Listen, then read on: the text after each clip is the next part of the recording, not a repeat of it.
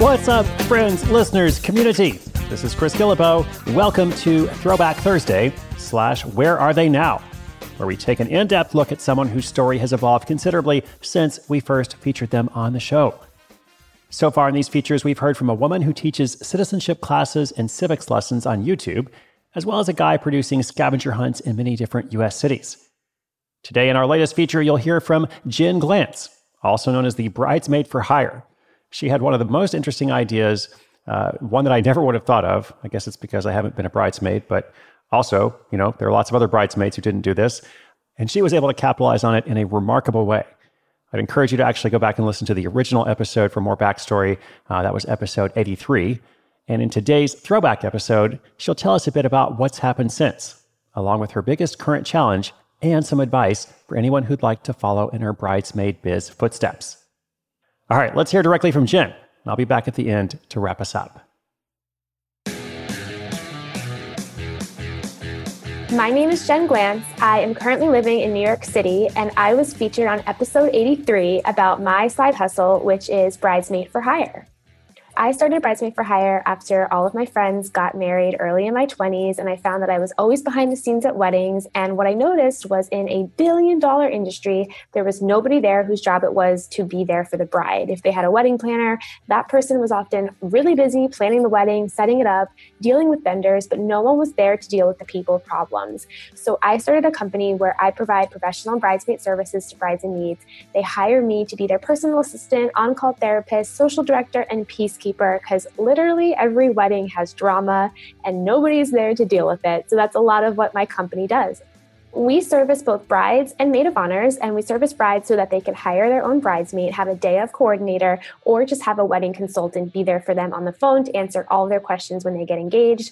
We work with bridesmaids as well to help them figure out how to do their job for the first time. And finally, we work with maid of honors doing maid of honor speech writing and also coach them through that position because it does sometimes feel like a full-time job.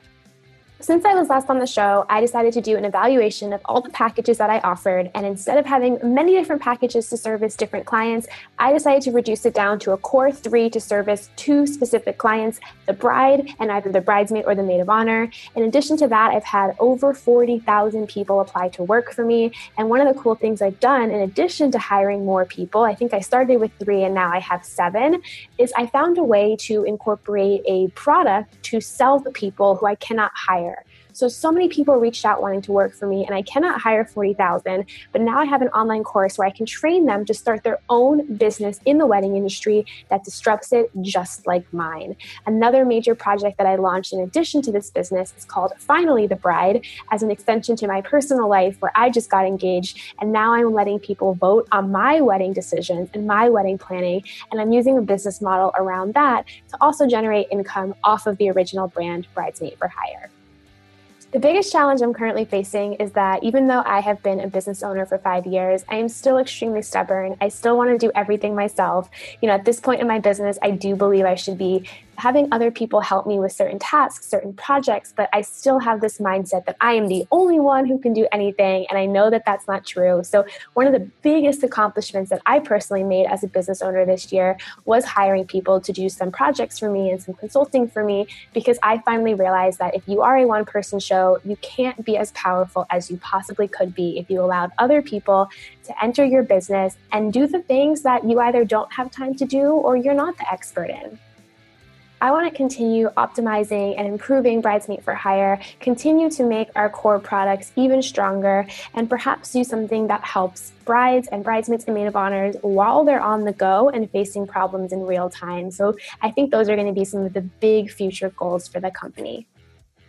I think it's also really important to remember that you can enter and disrupt an industry that you don't know much about and you have never had experience in. I never wanted to be in the wedding industry. I never thought I would have a business in the wedding industry, but I found myself going to a lot of weddings and noticing that this was a problem that wasn't solved. So if you want to get into business and you're wondering what and how and why, start asking people, hey, what's your problem? And I know that sounds defensive and rude, but the more you can get people to open up about their problems, not like they're, really deep emotional emotional problems, but just everyday problems. Like, hey, my shirt keeps coming untucked, or, I have a really big problem where it's raining and my umbrella always breaks.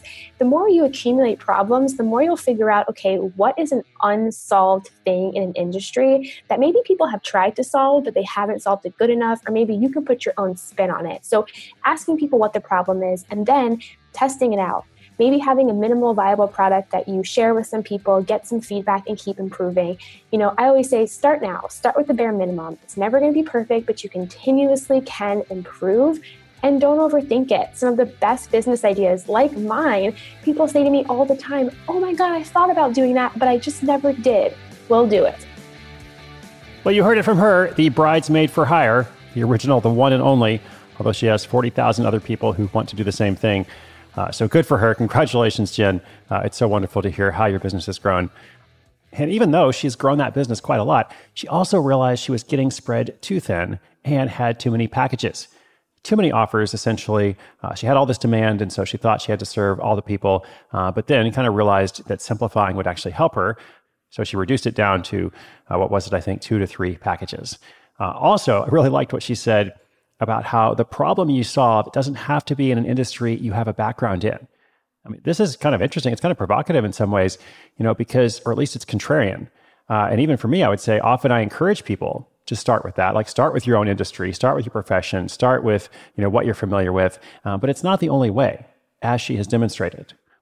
Or maybe I guess you could say it was an industry she was familiar with, from having been a bridesmaid. So experiencing it from that perspective, but she never wanted to be in the wedding industry. She was just going to all these weddings and noticed that this was a problem that wasn't solved. So as she said, you don't have to find a deep emotional problem. You can just find an everyday problem. And there's a lot of money in solving everyday problems. A lot of money, a lot of demand, a lot of need, as I think you can tell from her story. Again, I would encourage you to listen to the original episode, which was, let me see once again, I think it was episode 83. You can just go to sidehustleschool.com/83 to hear that.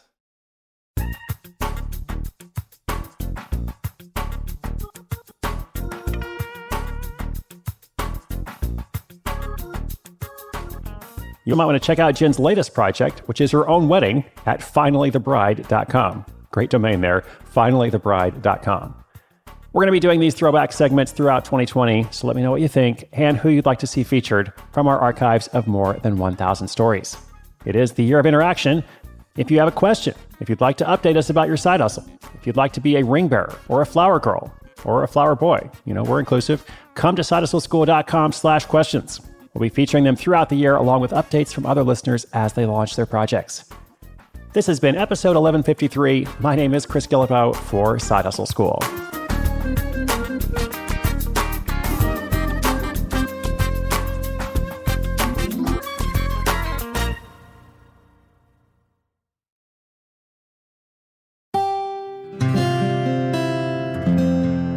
From the Onward Project.